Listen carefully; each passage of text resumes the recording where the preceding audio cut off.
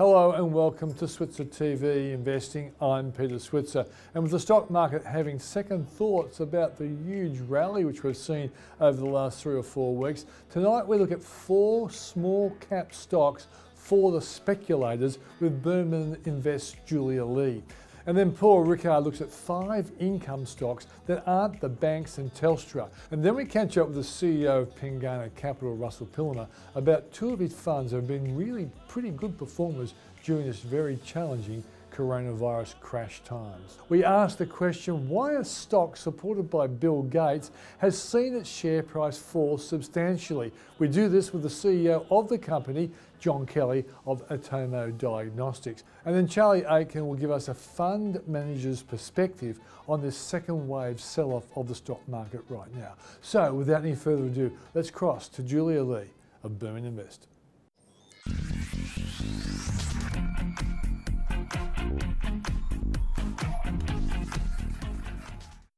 Well, as always, we kick off the show with the wonderful Julia Lee from Berman Invest. And Julia, before we look at some really interesting smaller cap stocks, I'd like to talk to you today about what went on in the market. And it kind of started off okay, but gee, it got a bit negative towards the end. What's driving it? There's a couple of factors which influenced the market today, and it was quite a big sell-off. The market lost more than 2%. Every single sector was trading down lower, and the energy and the consumer discretionary sectors lost more than 3%. First of all, I think the run-up that we've seen from March has been a pretty big one. The market's up about 40% from the lows up to the highs, so we were due for a pullback. Now, the market's selling off on concerns of a second wave. We've seen more cases coming out of Beijing and now from Japan as well. So that second wave certainly coming into play, but it was the numbers coming out of China which saw the markets taking another leg down. And we saw industrial production, retail sales, as well as fixed asset investment numbers for March. In terms of these numbers, they were weaker than expected, but industrial production did bounce back from a contraction that we saw in February. But concerning is domestic consumption in China, where it is still shrinking. And for China, with most of the world in recession, domestic consumption is really important to its growth story at the moment. So it does look like it's going to be a more difficult path to recovery for China, given that we haven't really seen domestic consumption kicking in, and also fears of the economic impact of a second wave as more cases are diagnosed in Beijing. And I guess, Julia, if the second wave concerns are not as bad as we expect eventually, this sell-off could be a buying opportunity for some of the stocks that you missed out on the first leg up.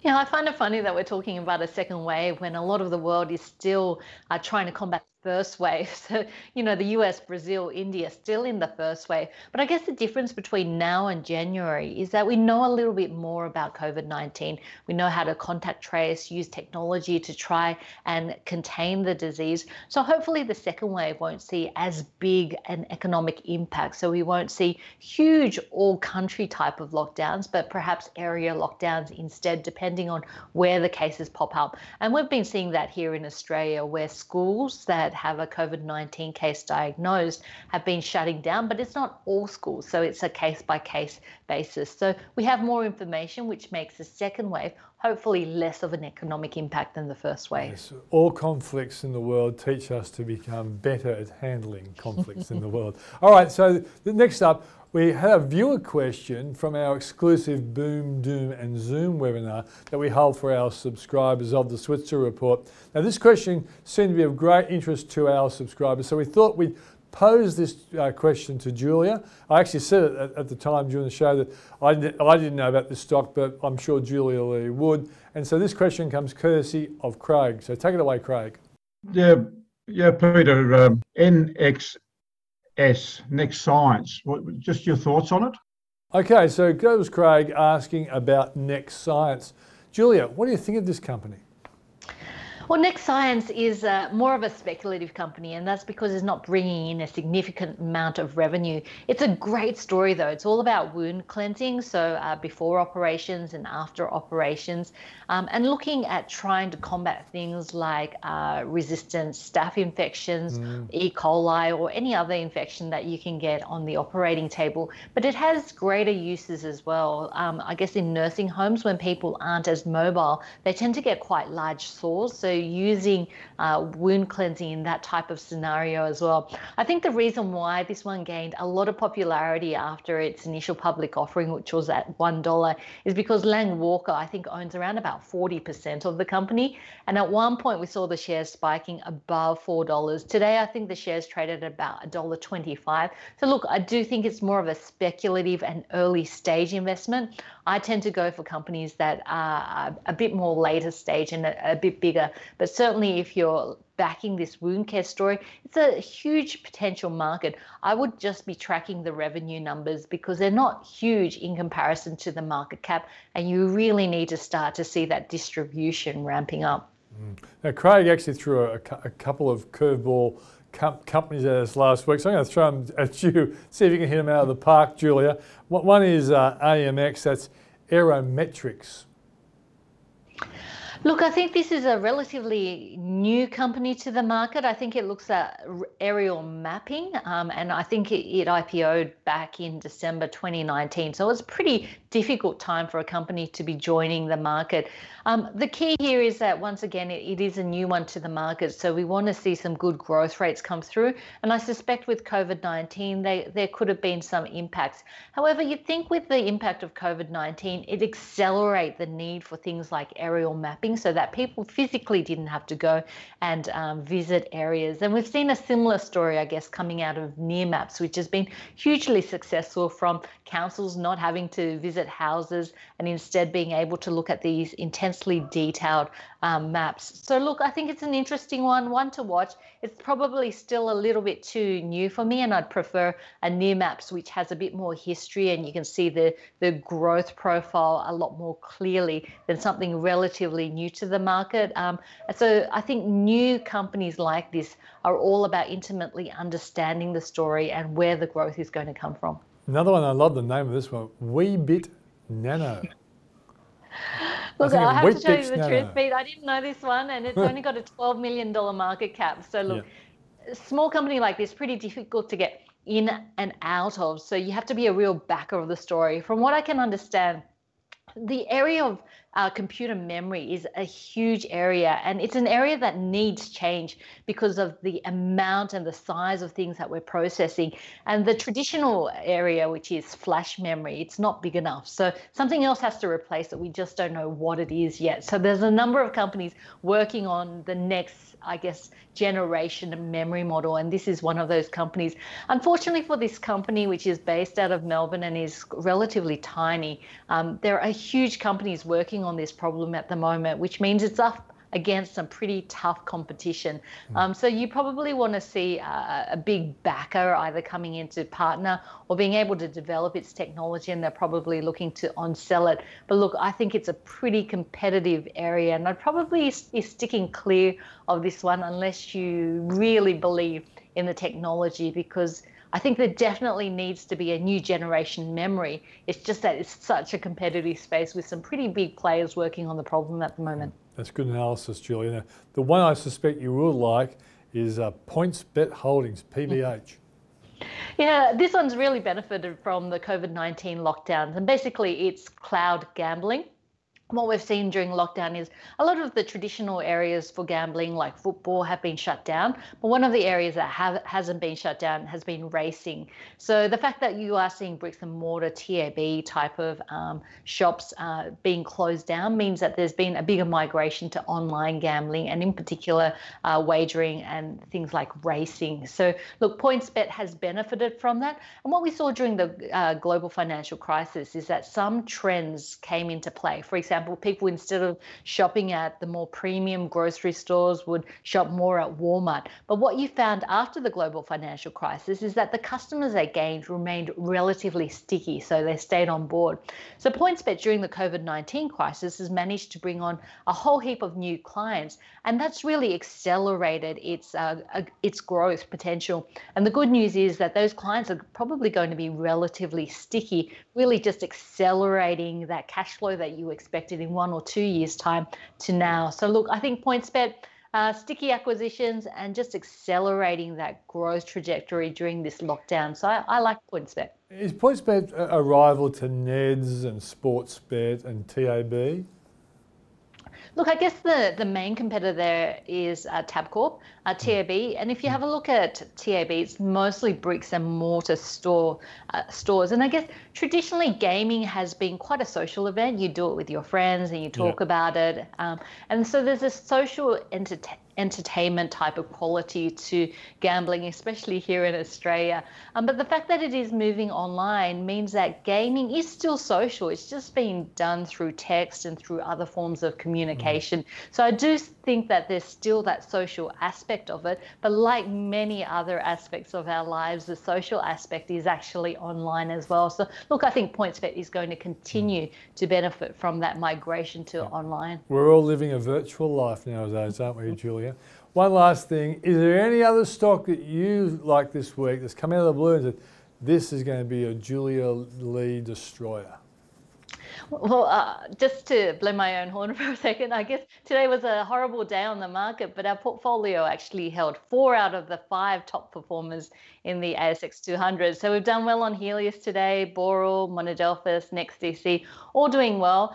I guess just having a look at some interesting companies. And one of the things that I like to look at is the rebalancing of the benchmark index, because I know that additions to this index usually have a wider audience and a bit of buying power coming through. So one of the ones that I like and that I have is Omni Bridgeway. This is the old IMF Bantham. So looking at financing class actions. Now, I don't know about you, Pete, but there seems to be a lot more class actions. And it's not my imagination, because the last update that we saw from Omni Bridgeway was that the number of funding applications to March was actually up by 18% year on year. So they are seeing strong rates of growth there. And look, one of their updates said that they had considered 974 applications and they only picked 37 out of those. So they get to pick the cream of the crop. And then they had a success rate of 89%. And to give you an idea of some of the internal rates of returns that they have when they're laying out capital, for example, the Murray Goulburn case, there was an internal rate of return on a cash basis of just under 400%. And with the Bellamy's class action, it was just over 100%. So there can be some pretty attractive rates of return in terms of this one. It is a global company, 18 offices around the globe, but really most of its revenue comes from Australia and the US. Julia, thanks for joining us. Thanks, Pete. Julia Lee from Burman Invest.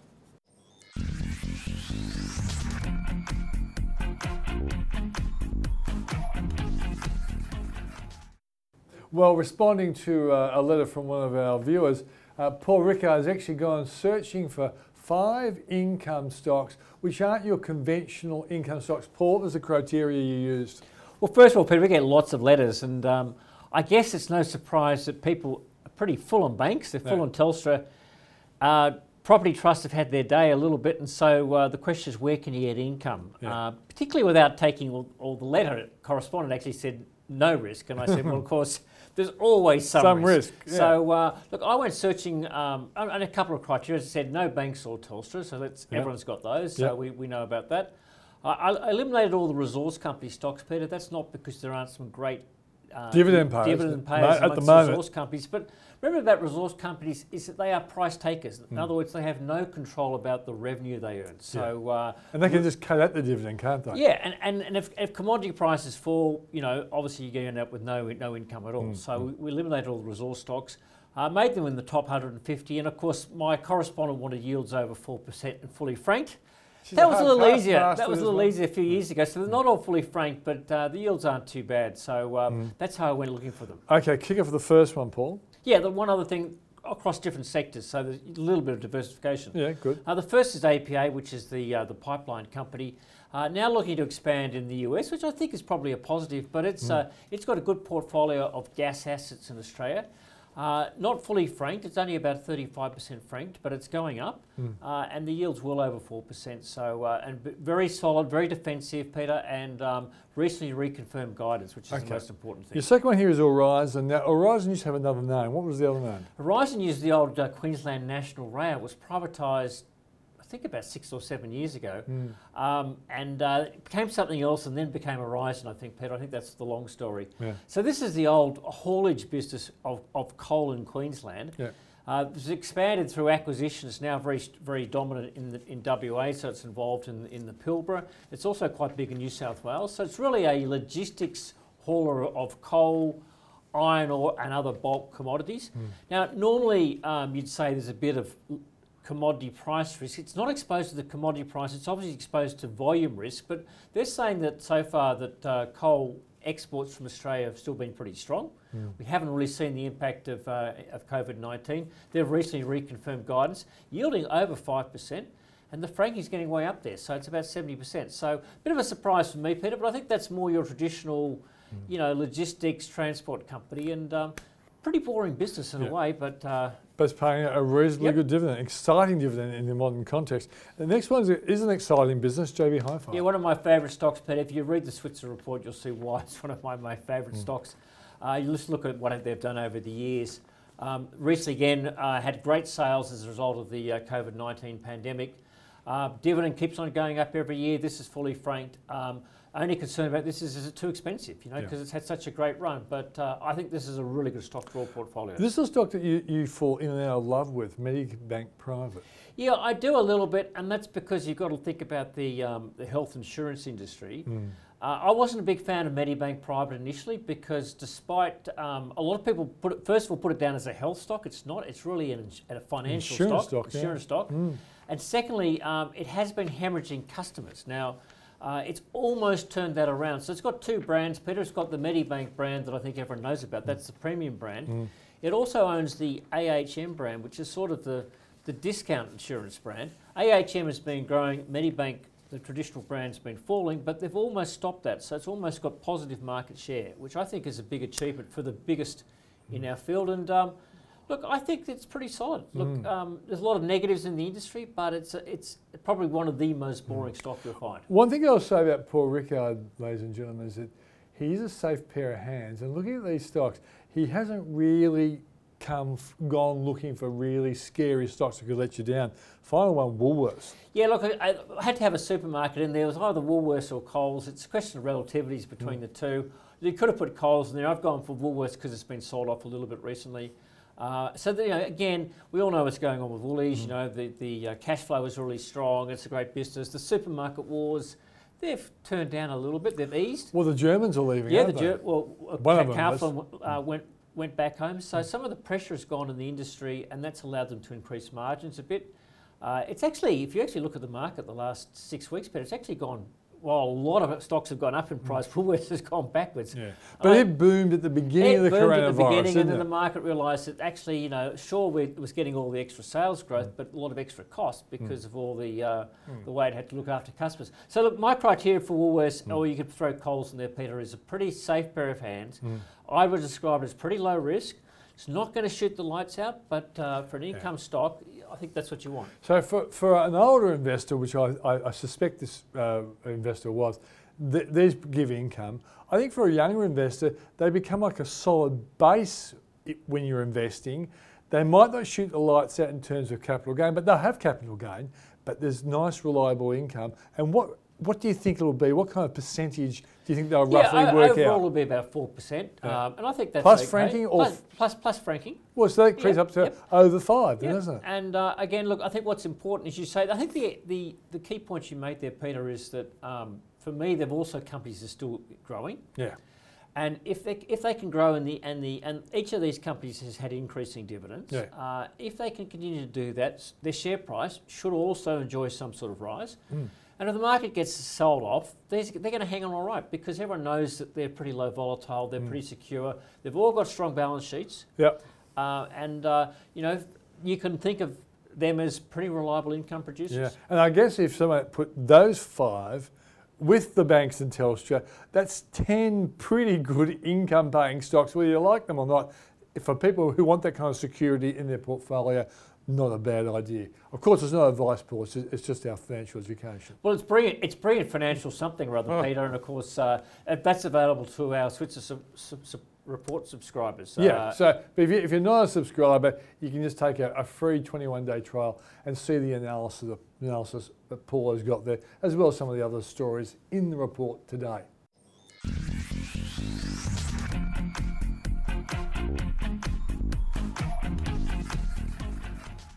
Well, the coronavirus has challenged a lot of companies, and of course, happily, a lot of those companies have seen their share price or their unit price come back. The company's been doing pretty well during this tough time as Pengana, with the CEO of the company, Russell Pillmer. Russell, thanks for coming on the show. Thanks for having me.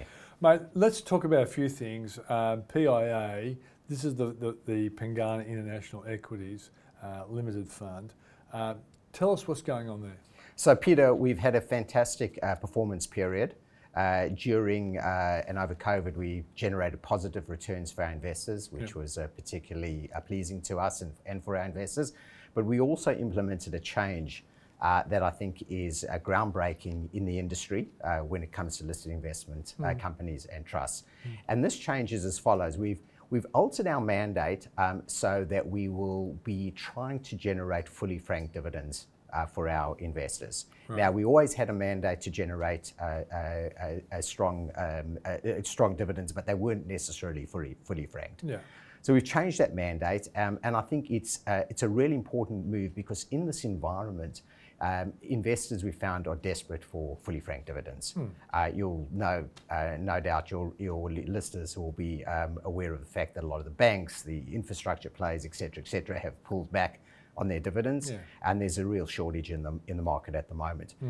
PIA generates its dividends in a very different way. So there's two things really here to focus on. One is how you generate the dividends, and number two is how you generate fully franked dividends. Okay, and I think the thing is that a lot of people might not understand. They know a lot of funds have fully franked dividends, but this is an international fund. And one of the things that international funds historically don't have are franked dividends because, well, they're not paying tax here in Australia. So tell us how you've been able to do this. Absolutely, Peter. So firstly, when it comes to actually paying dividends, all that we need is to have cash in the portfolio. There's no other restrictions. So our portfolio is very liquid. We invest in larger stocks, which means that we can sell them at any point in time and have cash to pay dividends. This is different to something like a bank, which has capital requirements and so can't pay dividends, etc. So we deal with that part of the question easily. The second part is, in order to pay fully franked dividends, there are two tests that you need to pass. The first of these tests is that you either need to generate a profit in a period or alternatively have accumulated profit reserves in order to pay fully franked dividends. Now, generating profits in a period for a listed investment company is not a foregone conclusion because markets can go up and down, etc. However, we are in this particularly strong position that we have a lot of these built up reserves over time. We could pay out fully franked dividends for several years just with these reserves. So that's the first element of the test that we pass very easily. The second element of the test is that you need to pay tax and generate franking credits. The way you pay tax as an international LIC is by realising gains. So when you sell your stocks and you realise gains, you pay tax. Just like any Australian who might have bought Apple shares and made a lot of money, then sold, ultimately they're going to be taxed. Correct. Yeah. Now we've changed the mandate, so we're managing the portfolio such that we will take profits in order to do our best to ensure that that we do pay our tax and are able to pay fully franked dividends. I'm not suggesting this was the case, but a lot of people would invest this way. I guess people who bought Apple shares in a fund could have basically set and forget. But in your case, you're going to have to manipulate it, basically realise the profit, to pay the tax, and then to offer the franking credits to people who come in the fund. Yeah, so this is naturally how we run our portfolio. So we're not changing it in order to specifically generate a tax outcome, but we find that our structure or our strategy lends itself to this, and this is because we're very disciplined investors, and when our price targets are hit, so we might buy a stock over here and then trades up to this level, we will sell it. It's not a set and forget portfolio. There must be times when you say, "Oh, gee, I wish we hadn't sold that." Like, 'cause you made good money, but some of them really defy logic. Sometimes the share price they get to. Yeah, and you know, Peter, that's a relevant way of investing where people just set and forget. Yeah. It's not what we do. No. So as I say, we're very disciplined. We believe in fundamental value. We believe in cash flow investing. Yep. And when we hit our price targets, we sell. Yep. Now, we're much more likely to sell stocks that go up than sell stocks that go down because we're waiting for the right prices Yeah, to be because hit. your suggestion, you never make a mistake anyway. That all your stocks go up. I am joking, by the way. Even he can't claim it, even though he was well taught. All right, so that's PIA. Now you've got another innovation, haven't you? Yes, so we have two listed vehicles at Pengana. One is PIA, the other one is PE1, which is the Pengana Private Equity Listed Investment Trust. This is the only... Went to market last year? We went to market a year ago. Yeah. We raised just a bit over $200 million in the IPO. Yeah. That's done very well for investors. It's traded very well. We currently trade a significant premium to the NAV. It's quite rare nowadays because a lot of good funds really did cop a smashing during the coronavirus crash. Most of them have seen it come back, but not back to their NTA. You're saying that your one's gone over the NTA. Yes, so we traditionally have traded at a premium to our NAV, and as quite a substantial one, I think, driven by a couple of factors. Firstly, private equity is a fantastic place to be investing. This is global private equity funds. This is the only vehicle in the Australian marketplace whereby you can get access to global private equity funds and very high quality global private equity funds. We've done this in conjunction with a large manager out of the US by the name of Grosvenor Capital. Grosvenor are a market leader in investing in high quality small to medium sized private equity funds. I remember when you first came on and talked about this, one of the things you argued was because they're private equity, they're not going to be as market sensitive. Of course, you're on the market, so you can be, but the underlying assets don't have that vulnerability that maybe other funds that have lots of listed products inside them, that leaves them more vulnerable to sort of like a mega market sell-off. Absolutely. So we always know that listed equity markets overshoot on the upside, overshoot on the downside, driven by how investors are feeling on that particular day. Private equity markets aren't like that. Prices are usually based upon fundamental values, and so the pricing moves much less to much less of an extreme than listed markets. But on the day when the market crashed, did the PE1 unit price fall like everybody else, but it just recovered quicker? Yeah, so we had a couple of weeks where we traded at a discount to our NAV when the markets were at their depths. Yeah. But and that's people running for the exits, isn't it, really? Absolutely. Yeah. And smart investors picking up the stock on those days. It recovered very quickly, and as I say, now it continues to trade at a very substantial premium. I think private equity is something that, in my view and in most academic point of views, should be in everybody's portfolios. Private equity is a great asset class. The problem that most investors have is they just can't access the good stuff.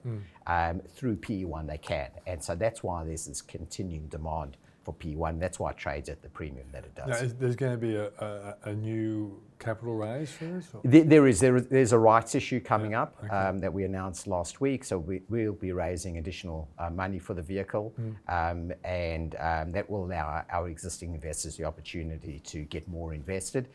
Private equities does particularly well at this point in the cycle. So because their assets have been smashed in terms of their value, a long way from the times when people weren't worried about the coronavirus. Absolutely. So the assets have been smashed. Private equity managers who are well connected, who are sitting there with big checkbooks, have the ability to come into these situations and buy assets cheaply. And we've seen that with Virgin, haven't we? Two big private equity firms, or more than two, were lining up to try and buy that. Absolutely. Yeah. So it's a great time for private equity. For investors who missed out on the real uptick in the listed equity markets, because it would have been great to have bought back in March, but it's probably with a lot of stocks too late now. You're not going to get those big gains. But the private equity world is still very underpriced in terms of opportunities. So it's somewhere where people can go into now, and hopefully they can generate some very healthy returns over the coming years. Just talking to your investment team, because you obviously with PIA, you're investing in hopefully quality companies that will do well in the future. What's the feeling about the rebound of the American market in particular? Because I think we got up to about 16% off where we were, which seemed highish, but the Americans got to 5% within it. What's the investment team saying to you? Look, we're very cautious about where the markets are at the moment. I think there's a lot of optimism built into current stock prices. But the important thing to note is it's not across the board. So some stocks have rebounded very well and other stocks haven't rebounded at all like that. What we found is that the larger, more popular stocks in the marketplace, the FANG stocks that we talk about so often, those seem to have just rebounded, no opportunity there to get those outsized gains. But as you go down to smaller stocks, more unknown stocks, or less well-known stocks, other geographies, etc., there are pockets of great value to still acquire. So I think you just need to be really active. You need to be able to look around the marketplace, have your tentacles out there, understand companies, be following a lot of companies, and then you're in a position to still get some fantastic buying opportunities. Okay. But it's not the obvious spaces anymore. And do you have your team monitoring the possibilities of a second wave infection and all that sort of stuff, or do you rely on outside sources for that kind of prediction? Yeah, look, we don't think that we've got the ability, A, to predict markets and B, to predict the medical situation. I think it's far too complicated. I'm not sure that anybody has that ability. So what we rely on is looking at our underlying stocks and saying, how will these stocks perform in various environments? If the world is a great place again, how will the stocks perform? If there is a second wave, if the first wave continues, et cetera, how will they perform? And we're looking for those robust stocks that can continue to perform irrespective of the environment. Understanding that we think that in a couple of years' time, things will have normalized and the market should be good again, but we want resilient stocks. Okay, Russell, thanks for joining us. Thanks, Peter. That's Russell Pillamar from Pengana.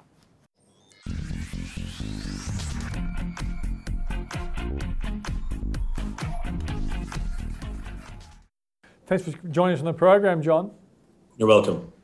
So, John, just for the people who aren't in the loop, explain what Atomo Diagnostics does. Yeah, so we're an innovative medical device company, and we have a range of integrated rapid blood tests that cover a range of infectious diseases, HIV, and more recently, COVID-19. Okay, so how is the progress in assisting the assessment of potential COVID-19 infected people? Yeah, no, I mean, we've been very actively focused on COVID-19 for the last couple of months. We announced a partnership with NG Biotech, a leading French manufacturer, and they've launched their rapid test on our device in France and are looking to do the same in the UK. So we've been very focused on supporting them and also scaling up our manufacturing to support the increasing volumes that are needed for COVID-19 testing globally. Okay, so in taking up or chasing or pursuing something involving COVID-19, what happens to your other investment in the HIV space? Well, we still have contractual commitments to a number of partners, including Mylan Pharmaceutical, who distribute our product exclusively in over 100 countries through that agreement. And we've got commitments to them for the support of the products in HIV. So the COVID-19 volume that we're scaling up is in addition to that. So we're very focused on making sure that our HIV business doesn't suffer from the additional demand for the technology.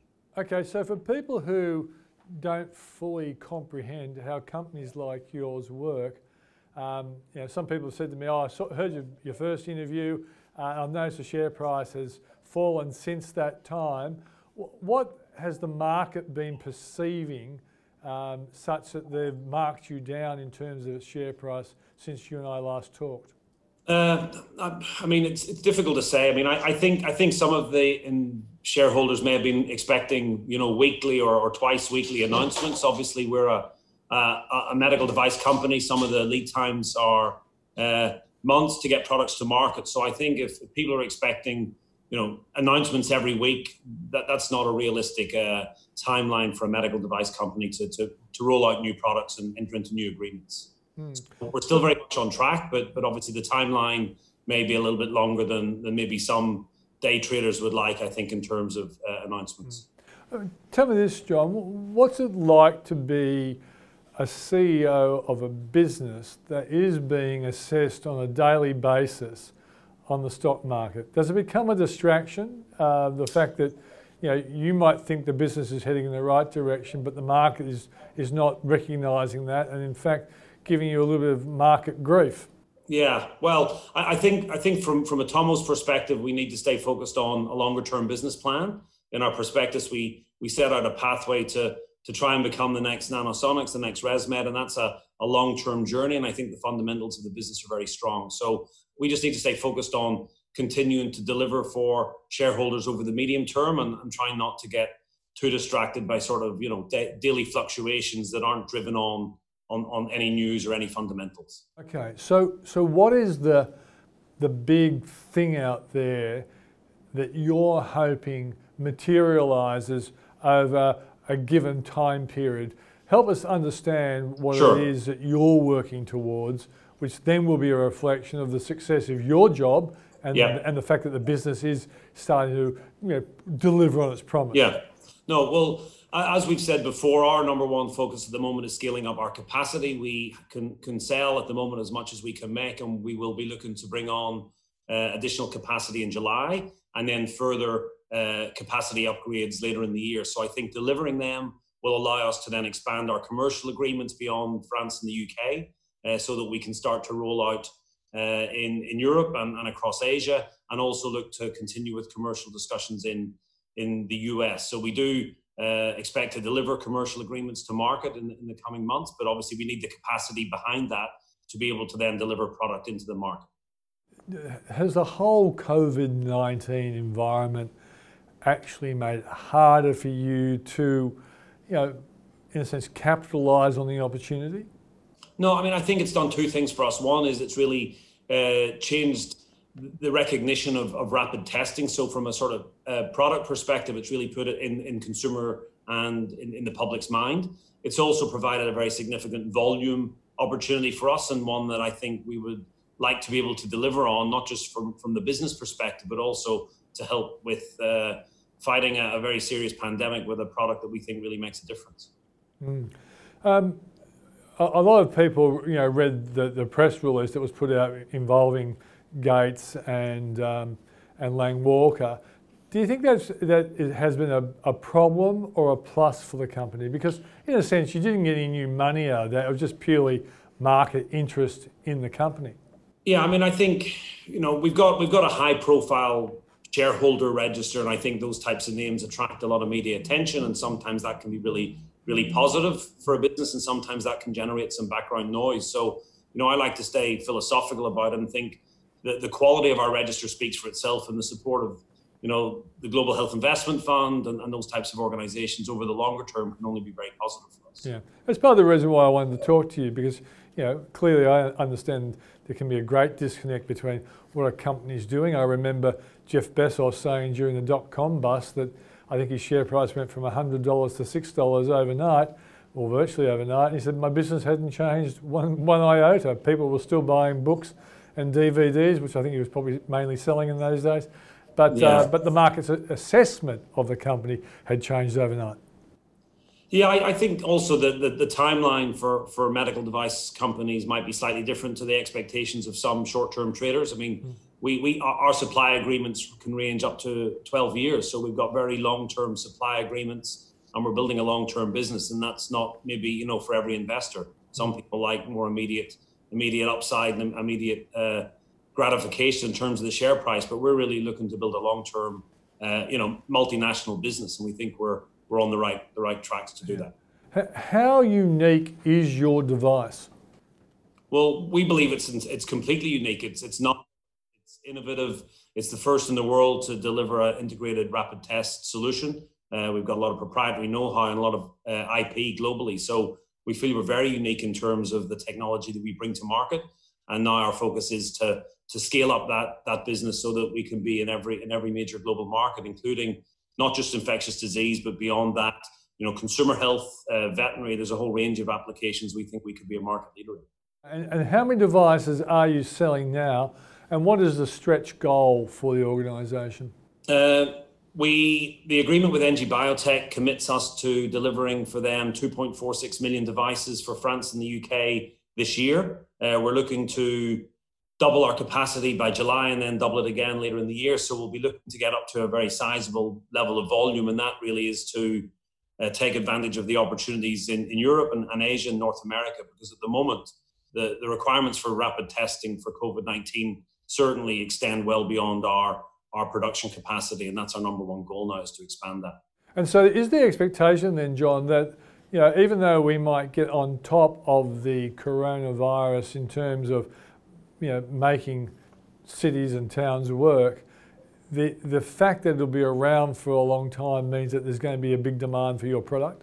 Yeah, we believe so. I mean, we certainly don't think it's a 12-month product. There will be, I think, recognition now that there will be a number of waves of infection globally, and I also think there will be a increasing need for people to understand whether they've had exposure to antibody and whether that delivers some sort of immunity. So I think there will be community testing to see who's been exposed and what level of immunity they may or may not have moving forward. So we see this being a 3 to 5 year product, potentially even longer, depending on what happens with the vaccine. And so going down the track, let's imagine in 5 years' time the coronavirus is no longer a threat. Is the product going to be adaptable to a challenge that might beset the world? Well, very much so. I mean, we didn't develop the technology for COVID. We pivoted from HIV into COVID within 10 weeks. We went from first inbound inquiry to an approved product within 10 weeks. And we've done that previously with other applications, and we will continue to expand the range of applications on the technology. It's very flexible. We've proven that with COVID-19. We can go from zero to market launch within a matter of months. And we're looking obviously at what's beyond COVID-19 and making sure we can build a robust business that's not dependent on COVID-19 over the longer term. Okay, John, thanks for joining us. Well, thank you for having me.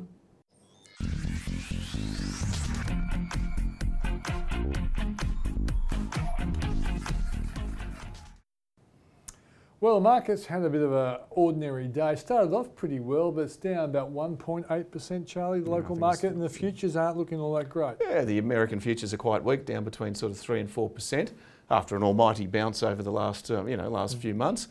Currency, Aussie dollar's down a bit too. It's a general risk-off day. Bonds are rallying, oil's down. Market is clearly concerned about the potential for a bit of a second wave of COVID-19. That may be right, of some new cases in China and cases picking up in Florida and Arizona. But look, perhaps more, it's just an excuse for some profit taking, I think, Pete, after an almighty bounce. Charlie, when you get these kind of markets where there's been a lot of enthusiasm in one direction, and then a curveball issue like more second wave infections coming in Beijing, are there people who are strong market influencers who can actually take that and help the market go down further than it would normally? Let's be clear, this rally from March to a week ago was possibly the most unloved rally by professional investors ever. Professional investors had gone to very high cash levels, as evidenced by Merrill Lynch surveys, and long-short funds had very small net positions and quite large shorts. So that rally did not suit most professional investors who degrossed and de-risked their portfolios maybe March, April. What you did see was a lot of private investors, individual investors, day traders, momentum investors, all jump on the bandwagon of reopening. And all we're really seeing now, and all through that period, there were very prominent investors saying they didn't believe the rally. And absolutely, that's fine, but they said it here. So look, I think we're just having a little bit of a reality check. I don't think anyone can influence the market individually with their own statements. But the other thing worth noting is in these down days, and there may be a down night tonight, a decent one, there is plenty of cash around and still plenty of shorts that need to be covered. So it'll be quite an interesting night. But to me, this may be the next 6 months. Quite a lot of volatility, swings between hope and failure, or we're not going to come out of this. And I think there could be just quite a volatile period. Well, I've got to say my own personal view is I was a buyer on much lower levels, and I've been holding my powder dry on the basis I thought there'd be another sell-off again, and I'm happy to buy stocks, so I'm happy to hold for the next 2 or 3 years at these lower levels. Yeah, look, I what think are you that's- doing, Charlie? No, that's the right approach. I mean, we buy shares in a business Yeah. for the long term. We don't just buy confetti and trade it. That's not us. Others can do that, and good luck to them. We're trying to buy the best businesses we can and hold them for as long as we can, and run a concentrated portfolio that will beat the benchmark in the short term and long term. So for me, not that much changes. The activity in our portfolio has been reasonably low. We've done a little bit of trimming and buying some things that are lagging, and still running a reasonable cash level, and we're still running totally unhedged to the Australian dollar, because if the world goes to cactus, the dollar will give us some reprieve, and that's what's happening today as well. The Aussie dollar's off a bit. So to me, it's about just being sensible, sticking to your process, looking at, considering your research approach, and if something gets oversold or cheap, buy it. Something gets extended, trim it. But I don't think you're going to add a lot of value to your own portfolio or professional portfolio by trying to chase your tail by trading too much in these circumstances. Okay. But was there a stock that you didn't get into enough and when the market went ahead, and so you're keeping an eye on it? If it does drop to a significant level, you will buy into it or buy more of it? To be fair, in March, early March, mid-March, you could have bought just about any stock Yeah, in the no, world. no, but you had So to be you can get a very bit of courageous FOMO. to do that. I was fractionally annoyed we had 10% cash on the way up, but that was actually quite a low cash weighting relative to others. So that wasn't so bad. Pete, there's, when you look at the quality list around the world of things you want to own, it's sort of like driving down a good street and seeing some good houses. You can't own all of them. Yeah, but the FANG stocks are overpriced now, aren't they? Yeah, as recently as a few days ago, we sold out of Facebook actually. Yeah. We decided that we had all the FANGs and they've done very, very well for us, and perhaps we could do with one less of them. So, we have Facebook and Alphabet, but we decided Facebook was to go, so we raised a little bit of cash there. Oh, look, there's plenty of businesses, a lot of them in healthcare. It'd be something like, if it was Australian stock, it'd be something like CSL. If it got knocked around, I think there's other good industrial businesses in the world. I sort of regret not buying Boeing at $100, things like that. But that was a gutsy play. It would have been wasn't gutsy at the time, but you think about monopolies, duopolies, great barriers to entry. There's hundreds of businesses out there we will look at, but I think the things I'm probably most interested in are healthcare and sort of consumer staples. And even if it was an Australian stock, something like Woolworths got a bit cheaper, I'd consider that. Just great businesses that are low volatility, but I think, I'm still very reticent to get to, sort of buy deep value for the sake of buying deep value. That's not really our style, and I think that's not going to necessarily work in an ultra low interest rate environment. But, as we get through this week, we'll look through our models, and there'll be things that come up that we'll have a look at. Yeah. That's Charlie Aitken from Aitken Investment Management.